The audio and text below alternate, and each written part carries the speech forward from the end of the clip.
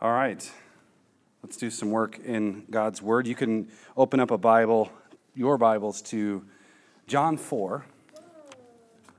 We want to continue our study in the Gospel of John, talking tonight about sovereignty and Sabbath. And so we're not going to get too far out in the weeds on the topic of Sabbath. We are going to touch on it. And I think a lot of times the conversation is reduced down to things that really aren't as key. And then we sort of miss the forest for the trees. But we're going to address that a little bit too. But John 4:43 is where we will be. And we're going to end up in John 5:18. So John chapter 4, verse 43, these are the words of God. After the 2 days, he went forth from there into Galilee, for Jesus himself testified that a prophet has no honor in his own country. So when he came to Galilee, the Galileans received him, having seen all the things that he did in Jerusalem at the feast, for they themselves also went to the feast. Therefore he came again to Cana of Galilee, where he had made the water wine. And there was a royal official whose son was sick at Capernaum. When he heard that Jesus had come out of Judea into Galilee, he went to him and was imploring him to come down and heal his son, for he was at the point of his death. So Jesus said to him, "Unless you people see signs and wonders, you simply will not believe." The royal official said to him, "Sir, come down before my child dies." Jesus said to him, "Go, your son lives." The man believed the word that Jesus spoke to him and started off. As he was now going down, his slaves met him, saying that his son was living. So he inquired to them the hour when he began to get better. Then they said to him, "Yesterday at the 7th hour the fever left him." So the father knew that it was at that hour in which Jesus said to him, "Your son lives." And he himself believed, and his whole household. This is again a second sign that Jesus performed when he had come out of Judea into Galilee. After these things, there was a feast of the Jews, and Jesus went up to Jerusalem. Now there is in Jerusalem by the sheep gate a pool, which is called in Hebrew Bethesda, having 5 porticos. In these lay a multitude of those who were sick, blind, lame, and withered, waiting for the moving of the waters. For an angel of the Lord went down at certain seasons into the pool and stirred up the water. Whoever then first, after the stirring up of the water, stepped in, was made well from whatever disease with which he was afflicted. A man was there who had been ill for 38 years. When Jesus saw him lying there and knew that he had already been a long time in that condition, he said to him, "Do you wish to get well?" The sick man answered him, "Sir, I have no man to put me into the pool when the water is stirred up, but while I am coming, another steps down before me." Jesus said to him, "Get up, pick up your pallet, and walk." Immediately the man became well and picked up his pallet and began to walk. Now it was the Sabbath on that day. So the Jews were saying to the man who was cured, "It is the Sabbath, and it is not permissible for you to carry your pallet." But he answered them, "He who made me well was the one who said to me, 'Pick up your pallet and walk.'" They asked him, "Who is the man who said to you, 'Pick up your pallet and walk'?" But the man who was healed did not know who it was, for Jesus had slipped away while there was a crowd in that place. Afterward, Jesus found him in the temple and said to him, "Behold, you have become well. Do not sin anymore, so that nothing worse may happen to you." The man went away and told the Jews that it was Jesus who had made him well. For this reason, the Jews were persecuting Jesus because he was doing these things on the Sabbath. But he answered them, "My Father is working until now, and I myself am working." Amen. Let's pray. Our Father and God, we gather tonight as your people to first and foremost honor and exalt you. We remember your covenant tonight that you are the transcendent authority. And in Christ, we are restored to a right relationship with this transcendence. We come now to hear the ethics of your law word, and we ask that the Spirit would bless us. In Christ's name I pray, amen. Now, because we are presuppositionalists of the Van Tillian persuasion, it is important to keep in mind at all time and at every turn that there is no neutrality. We say that often. And on top of that, since we are theonomic in our approach to all things, because we believe that God's ethics matter more than anything, those things that are not neutral are thus obviously either in line with God's law or they go against God's law. That's how we view those sorts of things. In other words, you can choose anything you want that's out there in the world in God's good creation, and that thing is what we would call an inescapable concept. In other words, it's unavoidable. So it's not whether, it's which. It's, for our passage tonight, it's not whether there's going to be sovereignty and not whether there's going to be Sabbath. It's which sovereignty and Sabbath will we partake of. That's what we need to be thinking about ahead of time. Now, just to give you some examples, this can be said about pretty much anything you want to talk about. It's not, you've ever heard people say this, they straw man you, well, you just want a theocracy. Well, theocracy, theos, kratos, two Greek words that simply means God's rule. We would say, well, it's not whether we're going to have a theocracy, it's which God are we going to have, right? Which theocracy do we want? Do we want God to be king, or do we want man to be king and thus rule over us in a form of tyranny? It's not whether laws are going to be ethical or not. You can't legislate morality, that whole conversation. It's not whether they're going to be ethical or not, but which laws will be ethical and which laws will then be unethical. And so then we ask the question, and by what standards? So it's not whether sovereignty will be acknowledged in society, but which sovereignty are we going to recognize. It's not whether there's going to be a Sabbath, but which type of Sabbath will we partake of. So this is what I mean when we talk about being presuppositional. It's also part of what it means to apply God's law, to be theonomists. Most people have this caricature that to be a theonomist means you're just out to grab stones and start executing people. That's not even where we start. To be a theonomist, to apply God's law, means that we are doing the careful work of understanding the presuppositional and thus ethical nature of things so that we can think right, so we can think straight. So we don't have to do what I witnessed yesterday and what Matt witnessed yesterday, and everybody's just sort of on the Trump train, he can do no wrong. At one point, someone even said, we will never betray Trump. And there are times where we were like, yeah, all right, I agree with that. Yeah, and then there are times where we're like, I don't agree with that at all, especially when you talk about giant walls in Mexico. But that's a different topic, which, incidentally, we've already addressed that. So that's the type of thinking we need to develop. We need to be mature in our walk. We need to be mature Christians, discerning between good and evil. And the way that happens is by understanding presuppositions about things, understanding what God's law says about things, and then we go from there. Now, the passages before us this evening, we have two miraculous healings. We have the miraculous healing of the nobleman's son, and we have the miraculous healing of the man who was ill for 38 years. But there are different contexts associated with it. One's in Galilee, one's in Jerusalem. We've already seen this, right? The wedding at Cana, then the temple rebuke. But now we have the same type of issue. We have different responses. How do people respond to these sorts of things? So let's just start with the first passage, and I'll trust that you remembered what we read. After leaving Samaria, Jesus went further north into Galilee, and Jesus testifies that a prophet has no honor in his hometown. So most assuredly, that's a comment that's referring to his time in Judea with the religious leaders who, remember, he came to his own and his own rejected him. His own did not receive him. So when he gets to Galilee, they receive him because they saw him do his work in the temple on the Passover.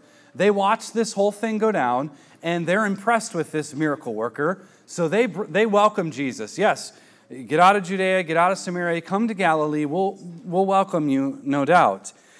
So going to Cana, that's the same place again where the wedding miracle took place. We run into the nobleman. There's this royal official whose son is sick back in Capernaum. Now, this would have most likely been higher up in the ranks of Herod's army. He had heard that Jesus went to Galilee, so he was there imploring him, the text says, begging him, persistently going after Jesus. My son is ill. You need to come and heal him because he's, the text says, at his point of death, verse 47. Now look at verse 48, because I want you to see something. Say what you will about the King James Version. I have a couple nice copies that I use from time to time. But the King James helps us because the word you there in verse 48, if you see it, the word you is actually plural. That's where you get ye and thee in King James. That's the difference. Jesus is saying to the crowd who was present, unless you all, this isn't Jesus talking to the one nobleman. He's talking to everyone. Unless you all believe, or rather, unless you all see these signs and wonders, you're not going to believe. You have come to this point in your walk where you just want to see a miracle. You just want to see this magical stuff in their mind happen. You don't actually believe. Now, Jesus uses the situation to teach them something profound, which we'll come back to. So here's the nobleman. He's persistent. He needs help. He's in a tough spot. He wants Jesus to come now before his child dies. And Jesus responds to the persistence, not, hey, I'll go and come with you in a little while. He doesn't respond that way. He says, go, your son lives, verse 50. Go, your son lives. Now, we're told that the man believed that the word Jesus spoke to him, and then he left to go home. The man's servants met him, probably coming to find him because of the fact that his son was now okay. Something changed for them. Hi. So they come to find their ruler. The son he's good. He's not dying anymore. We're excited about this. We need to come and tell you. Of course, he asks when that happened. They told him, well, it was the seventh hour. And the nobleman knew right away that was the time when Jesus had said, your son lives. And then the text says the nobleman believed, he and his whole household. And John tells us that this is the second sign that Jesus performed when he came out of Judea and into Galilee. So remember, in John there are 7 signs, and those 7 signs point to a new creation week. Jesus is up to something different, and that's just their pointers, their signs. Now, let's talk about this incident. At the core of John's gospel is the issue of faith. Don't forget, at the very end of the gospel, he wrote these things so that you would believe, so that all of us would believe on Jesus. And there are 2 striking aspects of faith that collide here in this story. Faith because we've seen something, and faith because we trust the veracity of Jesus' words. Those are 2 different things. Faith because we've seen something. They've seen this miracle happen. They've seen some of these things. They've heard a little bit about Jesus. That's a particular faith. And then we have faith exhibited by the nobleman who believes in the veracity of Jesus' words. Now remember what Jesus said to Thomas in John 20. Later on, he says, because you have seen me, have you believed? Blessed are they who do not see and yet believe. Remember, Thomas wanted to see Jesus' hands. He touched the hands of Jesus. That's an interesting study of resurrection life. Jesus' post-resurrection body still had a hole. Well, maybe here, probably mostly here. But Thomas couldn't quite wrap his mind around it. He had to see it. So there's blessing in one sense, but then there's even more blessing in another sense. See, Jesus chides the Galileans because they liked the miracles more than they liked the miracle worker. Now, the nobleman is quite exemplary in this story. The man trusted the word of Jesus. He didn't need him to march all the way to Capernaum in order to witness a miracle. Jesus, come to Capernaum and do a miracle, and then maybe I'll believe you. That's not the type of faith we're talking about. And all that basically means that he trusted Jesus' word. He trusted Jesus as the sovereign one, which means that Christ's word is as powerful and legitimate and authoritative as his very presence. Think about that. Christ's word is as powerful and legitimate and authoritative as his very presence. The very fact that we have the word of God sitting in your lap, that we can read it and we can obey it and we can live our lives and shape our lives by it, is as good as if Jesus were standing here and we didn't have the Word. And remember that Jesus says that it's actually a good thing that he goes because he's going to send the Spirit. And you'd think that's backwards. Why would you leave? It's Jesus. He says, no, it's good. It's good that I go. I'm sending you the helper. Or the advocate is probably my personal favorite translation. But keep in mind who we're talking about. The nobleman, he was an important figure, but he was also an impotent figure. He was important, but he was also impotent. Here's a picture of a man. He has power. And really, he is the picture of men who have power, who are ultimately shown to be powerless.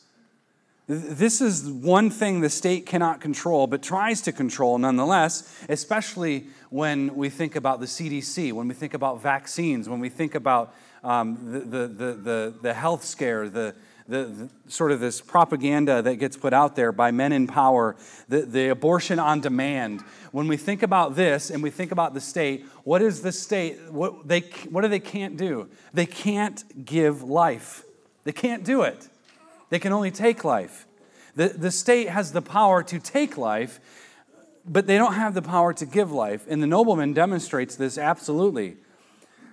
If you remember, the first miracle in Cana at the wedding pointed to Christ's bringing of a new world order. When Jesus transformed the Jewish purification water into wine, and really good wine, by the way, really, really awesome wine, when he did that, it was a sign of his life-giving renovation of the old order, the old Jewish order. Now, the second miracle here in Cana points to just how life-giving this new creation, this new covenant is meant to be. This renovation of the world, what is it supposed to be? Well, death is turned into life. A young son on the brink of death, laying there ill, his dad is panicked, chases down, finds Jesus and says, you need to heal him. Why did he go to Jesus? He went to Jesus not because he thought him to be a miracle worker. He went to Jesus because he believed him. He trusted him. He believed in his sovereignty. He believed in his word. And ironically, this is a Gentile, no less. Gasp. Just as Elijah had resurrected the widow's son, so Jesus does the same thing. Both Elijah and Jesus say the same thing, your son lives. Just as Elijah was the prophet who was taunted and besmeared with aggression constantly, so Jesus Christ, the new Elijah, is going to face the very same thing. And why? Why is that? Let me tell you this basic principle as we navigate the abortion infanticide, not that we're about to have, but we have currently and have had for a while. That's another topic. But life is not and cannot be treasured when men hate and reject God. You remember the proverb, those who hate me love death? Life is not and cannot be treasured when men hate and reject God. To reject God is to reject his law. To reject his law is to choose one's own destruction. Beauty and value and dignity, the beauty of childbirth, the beauty of this sign of life, all of that is thrown to the side in a culture that rejects Jesus Christ. Now, this episode between a Gentile ruler and a young Jewish prophet is absolutely remarkable. The ruler was employed by Rome. He worked for Rome. And Rome, interestingly enough, believed itself to possess eternal life. If you recall, Rome is known as the Eternal City. The Eternal City. Rome was the author and perfecter of life. According to itself, Rome believed itself to be life-giving. Rome would expand its territory with the sword, and they believed that they were giving life. They were the author and perfecter of life. They were providing for the known world, taking on the yoke, the true Son of God in their mind, the Savior of the world, the Son of God. They took on him, the Caesar. And here are Christians who are saying there's another Son of God, there's a different king, there's a different ruler. His name is Jesus. But the Jewish leaders, they too believed themselves to be in control of these types of things. They were the guardians of life. They were the ones. When you were ill, where did you go? You didn't go to the 24-hour place down the street. You suffered through it. They had medical doctors. I mean, Luke was a doctor. They had those types of people. But ultimately, you had to go to the priest. You had to go to the temple. You had to have cleansing. You had to go through these rituals. You had to have healing. But so the Jews, too, they believed themselves to be the guardians of that. But however, Jesus makes it clear that we are not, and we will never be, in control of life and death. We will not be and will never be in control of life and death. Only He is sovereign in this arena. Only Christ the servant can resurrect life, because only Christ the God-man is the one who gives life. He is both creator and sustainer. The miracles in Cana prove two things. One, to those who are humbled, to those who exhibit true humble faith, they receive the life-giving, regenerating power of God. Two, to those who are proud, to those who are arrogant, the miracles demonstrate judgment against them because of their self-deluded version of power. In other words, a demand for a visible sign makes man sovereign over God. Maybe some of you watched that interaction with the student at George Mason, but at one point he wanted a sign. If God would just show me something, and I'm like, I'm right here telling you. This is your sign. But alas, the man needs a new heart. See, listen, renovation and reformation cannot happen apart from God's power, God's gospel, and God's law. It just won't happen. If we don't have those things, it'll never happen. We simply cannot circumvent Christ and expect to get the blessing that Christ gives. That's the contrast here. People who just want a sign, who just want a miracle, who don't really want to have a real and raw faith and loyal trust in Christ Jesus because of who He is, there's that, and then there's true faith, a humble faith. Now the next story. Jesus goes to Jerusalem. We're in chapter 5. He goes to Jerusalem for a feast. We don't know which feast He's talking about. It's very frustrating that John wouldn't tell us because he's told us every other one. But now he just says there was a feast. Now, it could be Purim. Some scholars think it's the Feast of Booths or Feast of Tabernacles or Succoth. You've heard of those words. They're all the same. We don't know. If it is Purim, the healing of the poor man points to what the feast stood for, so it could be. If it's Passover, now we have a problem because there's 4 Passovers he talks about, and that means Jesus' ministry was 4 years, but that causes other problems, so it's probably not Passover. But there's a feast. Jesus is there. He's passing by the pool of Bethesda, which, by the way, that was excavated, I think, if my memory serves me correctly, like 1899. It's like over 100 years ago. It was excavated, and this pool is there.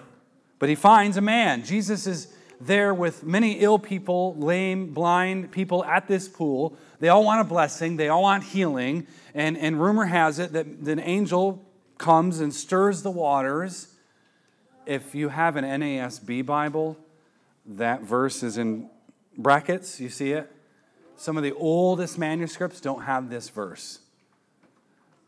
However, even as far as the 2nd century, Clement of Alexandria, I believe, or was it Tertullian, one of them, they did mention this. So we're not sure, but it's irrelevant, frankly. But that was the view. So they're there waiting for a healing.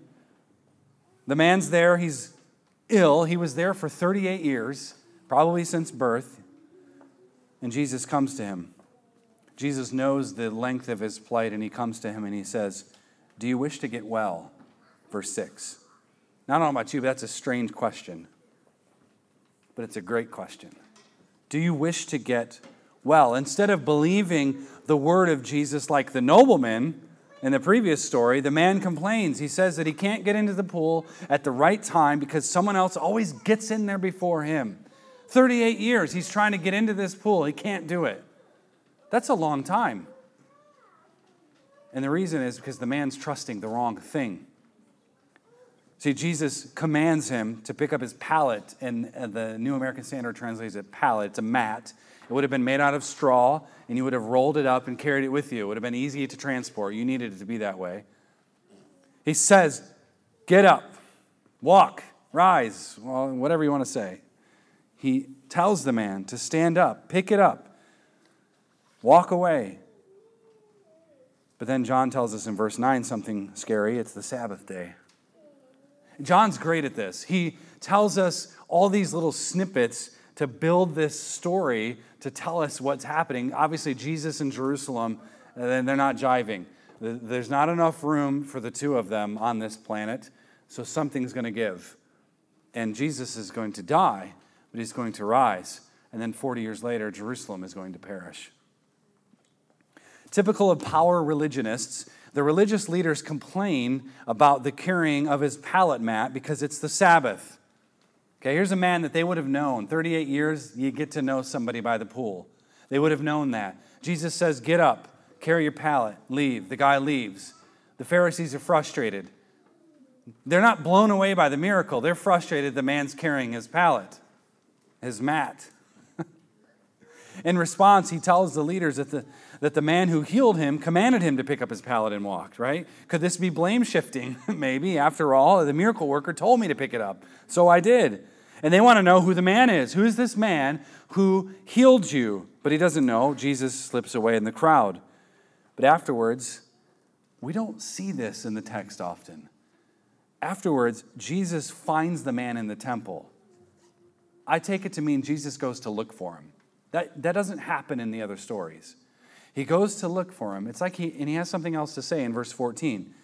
Behold, you have become well. Do not sin anymore so that nothing worse happens to you. The man leaves after this conversation with Jesus. He goes and he tells the religious leaders that it was Jesus who made him well. I'm wondering if that was the sin. I don't know. And this action of telling them leads to the leaders becoming extremely angry with Jesus because he was doing these things on the Sabbath. But Jesus speaks to the leaders because there's this interaction. And he says this cryptic thing, almost like a ridiculous thing to say. You can see it in your Bible, verse 17. My Father is working until now, and I myself am working. This made them even more angry. Because not only is he promoting Sabbath breaking, he's calling God his Father, which in their book is blasphemy. And blasphemy is when you make yourself equal with God. And guess what? That's a capital offense. In fact, if you remember the trial at nighttime, that comes up later. This man said he's like God, that he is God, that he's co-equal with God. Now, a few things to consider about this incident.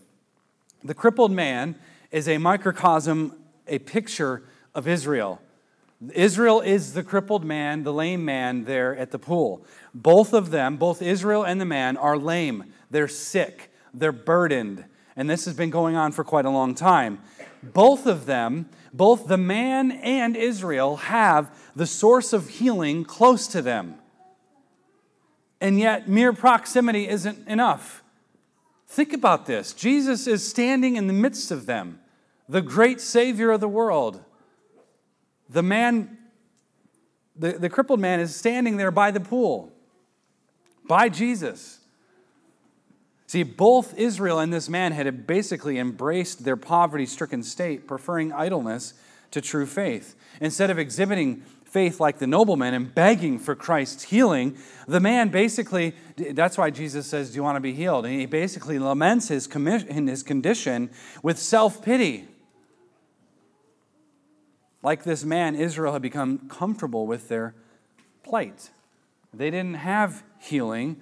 They didn't have any of that because the temple, we know, was corrupt. They didn't have faith in God. They rejected Christ and chose faith in man. They had substituted themselves as sovereign. And just how bad had things become? How bad was it? Well, Israel wouldn't be persuaded by miracles. The leaders could care less. And guess what? They would not be persuaded by Christ's resurrection either. Why do we think that they'll believe when they are completely and utterly opposed to God? When you're talking to someone, demanding a sign, demanding, show me Jesus and I will never believe. Christ is risen. And there were religious leaders who still wouldn't believe. Think of the rich man and Lazarus parable. You can read that later.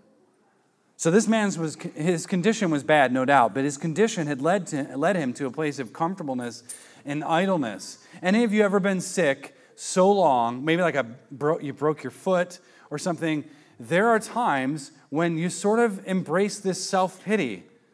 You sort of you get trapped in this world of self-pity. I remember I tore my ACL in high school and MCL and meniscus. It was bad. And I was laid up for a long time. And after a while, you start to feel pretty bad about yourself. You sort of embrace that, and then you whine. For me, it was, my baseball career is over. My Division III college baseball career is over. Oh no, I'll never play for the Detroit Tigers. And you embrace it. It's like your identity now. You throw your identity off, you throw Christ off, and you throw on this new identity. This man was in that position, no doubt. He had embraced it. He had embraced what it is. 38 years of sickness, woe is me, I can do nothing. I can do nothing. And yet, he says there's no other path until Jesus heals him. And that's partly why Jesus told him not to sin, I think. It's speculation. The man didn't have a robust faith in Christ. To be fair, we don't know exactly what the sin is that Jesus says, don't go sin anymore. We don't know what that was. But clearly there was a temptation for the man to not believe on Christ, but instead be happy and content with the miracle. The sin Jesus warned against may have been the sin of hopelessness and helplessness in the face of healing, the sin of not trusting Jesus' word, but instead trusting in Jesus' miracle. Nonetheless, we need to do some heavy lifting because there's a lot in this passage. We have just a few more minutes of time left. The central problem comes to the surface, and it's this. It was a Sabbath. It was a Sabbath. Oh no, it was a Sabbath. The reason the religious leaders, keep this in mind, the reason the religious leaders hated Jesus so much is because of the goodness of Jesus. Okay? You can start to despise and envy someone because they're serving you, they're following Jesus, they're doing this, that, and the other. That's a thing. But here are the religious leaders who have a holy, white-hot flame passion and hatred against the Lord of glory. And why? Because he's a good man. Because he's a holy man. He's a pure man. He's a man without guile. He's a righteous man. And they wanted none of that. And their hatred had stemmed from the fact that they wanted a God that they could manage. And Jesus was unmanageable. Jesus was unmanageable, quite unmanageable, I might say. And for men who hate God, this was this inexorable problem that needed to be dealt with. If you can't manage someone, that's why people have control issues toward other people. We want to manage other people.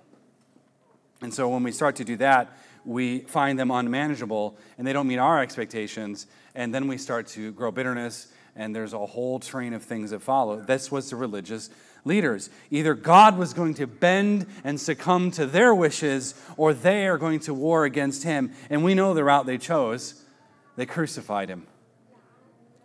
Now, the issue of Sabbath is at the forefront of the passage because the issue of Sabbath is directly tied to the issue of sovereignty. That's why I put them together in the title of this message. The Sabbath healing was meant to prove the righteousness of the Sabbath, to point to its true vision as a gift for man to enjoy. Let's get that straight. Because we have Jesus' view of the Sabbath, healing the man. We have the religious leaders' view of the Sabbath, the man walking with his mat. Those are worlds apart. Those are worlds apart. See, Sabbath is meant to be a rest in God's law word. It's a rest. We're not under condemnation. We're in Christ, Romans 8:1. We're not condemned. It's meant to be this rest in God's word, not this self-imposed regiment of anxious rule-keeping and anxious dot your I's, cross your T's keeping. Because the Sabbath, now when I mean Sabbath, I want you to know what I mean. I'm referring to one day in 7, this pattern. Because the Sabbath was made for man, it's a gift for man to enjoy, not a rule to be enslaved by. Please keep that in mind. Listen, Rushdoony said this. It's just a quick quote. He said, "The contrast between do-nothing Sabbath and a Sabbath surrendered to God's healing and working is like the difference between night and day." Those are the Sabbaths. Collision of sovereignty, collision of Sabbath. Jesus heals, provides mercy. The Pharisees can't stand it that the guy, that's the thing they chose to get mad about. The guy was walking around with his mat. These are worlds apart.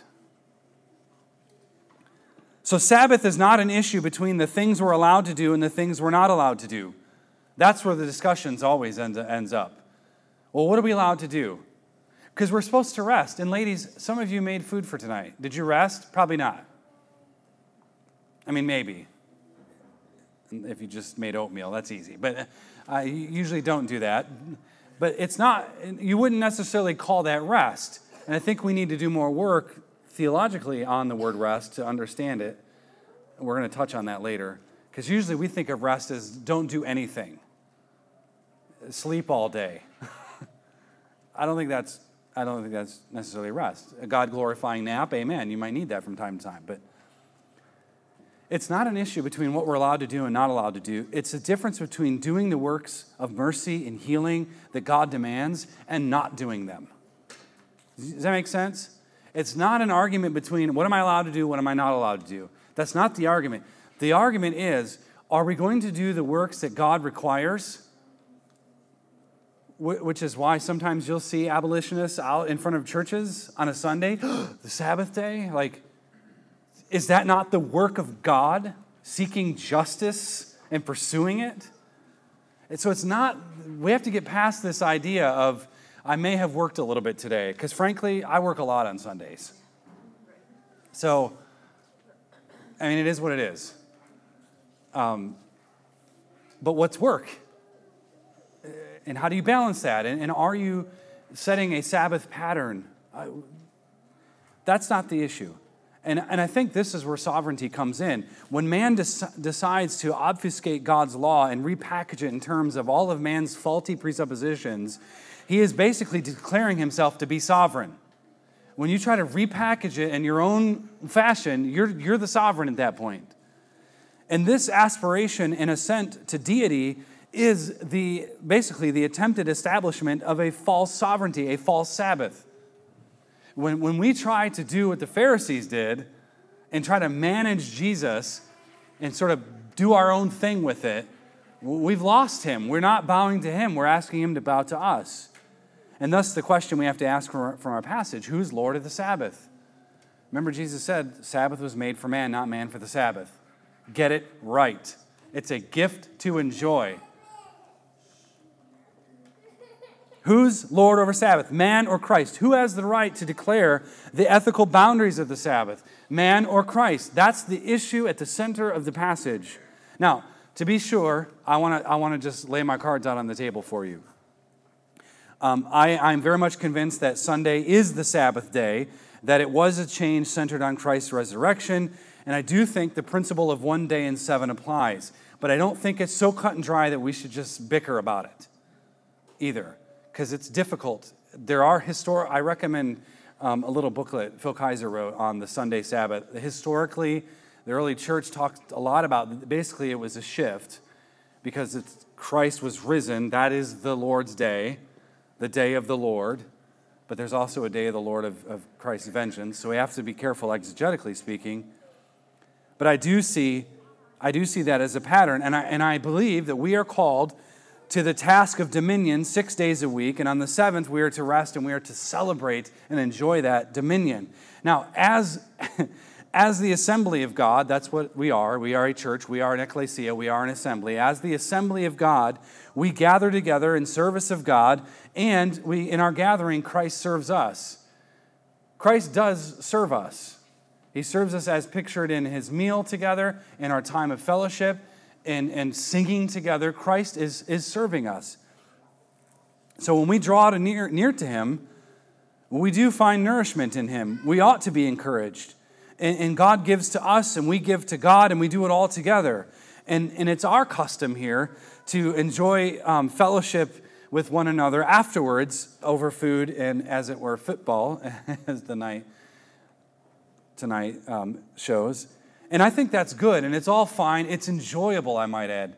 I like that. I hope you do too. Food, fellowship, all that. It's a wonderful thing. But long before we discuss days and what we should and shouldn't do, I think it's important for us to remember the principle of God's sovereignty and God's rest in the gift of Sabbath. I believe it was Francis Nigel Lee. He argued that God, in his rest on the seventh day, we're going to come to this in a minute, but he rests in man, which is something I've never contemplated. And the argument is this: God gave the world to man to dominionize. So he's resting in our work. He's trusting that we carry it out. And we failed. We fumbled it. And it got messy. But Jesus is the next Adam, right? And he continues. So when Adam sinned, the world was plunged into sin and death. But the curse wasn't work. Remember, the curse is not that you have to work. The curse is the difficulty of our work. So this means we have to rest. We must cease from labor. We must, at some point, bring it to a close. Stop. We're not mechanical robots. We are humans who have energy and expend energy. And we have to be able to rest. And the only way to rest, to truly rest, is to partake of Christ, who is our Sabbath rest. So when we come to faith in Christ, we partake of this rest by ceasing from sin and instead pursuing holiness. That's part of what it means for you to apply the Sabbath. And this healing of the crippled man is a pointer to this reality. In Christ, we are healed from our dead spiritual state, and then we go and we are told to sin no more. That's the calling of holiness on our lives. We are told to pursue righteousness, to pursue holiness. And why do we pursue holiness? Because Jesus said you are holy. You pursue what you already have. It's the difference between you not having the gift in your hand and having to run and go get it. He's not telling you to go get the gift over there. You have the gift in your hand. Enjoy it. That's the difference. So we are told to labor and to work, and we're also told in 1 Corinthians 15 that our labor is not in vain. And we're told to rest from that work, to take a break from it, to enjoy a relaxation, a ceasing from that dominion calling. And I believe 1 in 7 pattern signifies the rest that we have in Christ. You see, Sabbath is meant to be this bulwark against paganism. When men rest in Christ, he stops pursuing ungodliness. When we realize the weight of what we have in Christ, we want nothing else than him. This is why Sabbath is a bulwark against the humanistic nonsense we see all around of us. It shows us another way. It shows us another way to be human. And notice at the end of the passage, in verse 17, my Father is working until now, and I myself am working. What in the world is he talking about? When God created the world in 6 days, he rested on the seventh. But that rest wasn't a weariness, right? He's not tired. No, God rested because that was a pattern for man. Man was always supposed to start his week with rest and then get to work. But Adam, who, incidentally, instead of resting on day one, chose to rebel on day one, he ended up starting his dominion calling with sin and oppression. He had to work and then rest. That's the pattern of 6 days, rest one, and it was undone in Christ because Christ was raised on the first day, the eighth day, the first day of the dominion week. We rest in him, and then we take our calling. So we start our dominion by resting in him, and we get to work by still resting in him. None of you leave and go to work this week, and you stop trusting Christ. Or you shouldn't. You shouldn't. We're not to escape our calling to work. We're to appropriate our work in Christ first. We celebrate the covenant Lord on Sunday, and it's meant to be the thing that fuels us and encourages us and spurs us on as we plot and strategize to conquer Northern Virginia, to take the land. So what about the working? Well, in short, Jesus is King Adam II. He has come to undo the work of the problem of Adam the first, and this undoing is a change of Sabbath. A change of a view of the Sabbath would require an assertion of God's sovereignty. All that's tied together. And the work of God that Jesus is doing alongside his Father, that's his claim to deity, is the giving of life. My Father is working, and so am I working. And what is the work Jesus is doing? Telling a man to get up and walk. That is work. What is work? It's healing. It's grace dispensing. It's this beautiful picture of the gospel applied. Giving life is not work for God because God creates and he sustains all life. It's not exhausting work for him, not at all. And God's not prone to exhaustion. He neither sleeps nor slumbers, the Bible tells us. But this alone will not keep man's desire to control God at bay. And this is the frustration with the religious leaders. Again, Christ is unmanageable. He's not falling in line. He's not sticking to conventions and social etiquette. Jesus is not interested in their attempts at sovereignty, and neither should we be. And today we serve the risen Christ. And today we too must labor. Like the religious leaders, we may have to react to people the way Jesus reacted to people. When we announce the gospel of Jesus Christ, we are announcing a new social order. There's a new king in town. This new king has a standard. And listen, not everybody's going to be happy about it. Governor Northam, it's not righteous to dress up in a KKK blackface photo. It's racist. And it's not righteous to promote infanticide. We have a problem. And men who hate God, they are not quick to disavow their sovereignty. They're not. They're not quick to disavow their own claim on authority and sovereignty. But disavow they must. And our job is to see to it that people know that Jesus is working. They need to know that Jesus is working. And they need to know that we are working. They need to know it. Which means the gospel of the kingdom we preach must be the gospel of the kingdom that we are laboring to produce in the world around us. There is one sovereign Lord of the Sabbath, and it is Jesus Christ. So we rest in him and we labor with him. Let's pray. Heavenly Father, we ask and pray that you would awaken your church, and this includes us. We ask and pray that each Sabbath, this pattern that you have set before us, we ask and pray that we would be reminded of the Dominion Covenant, the task of building a social order founded on the Scriptures. But we would ask first that in this reminder we would not lose sight of your glory, your supremacy. We ask, Spirit, that you would fill us so that we could then pour into others. We know, Father, that we live in a nation of high-handed rebellion, and we ask that your patience with us would not be squandered, and that many would come to faith through our witness and our work.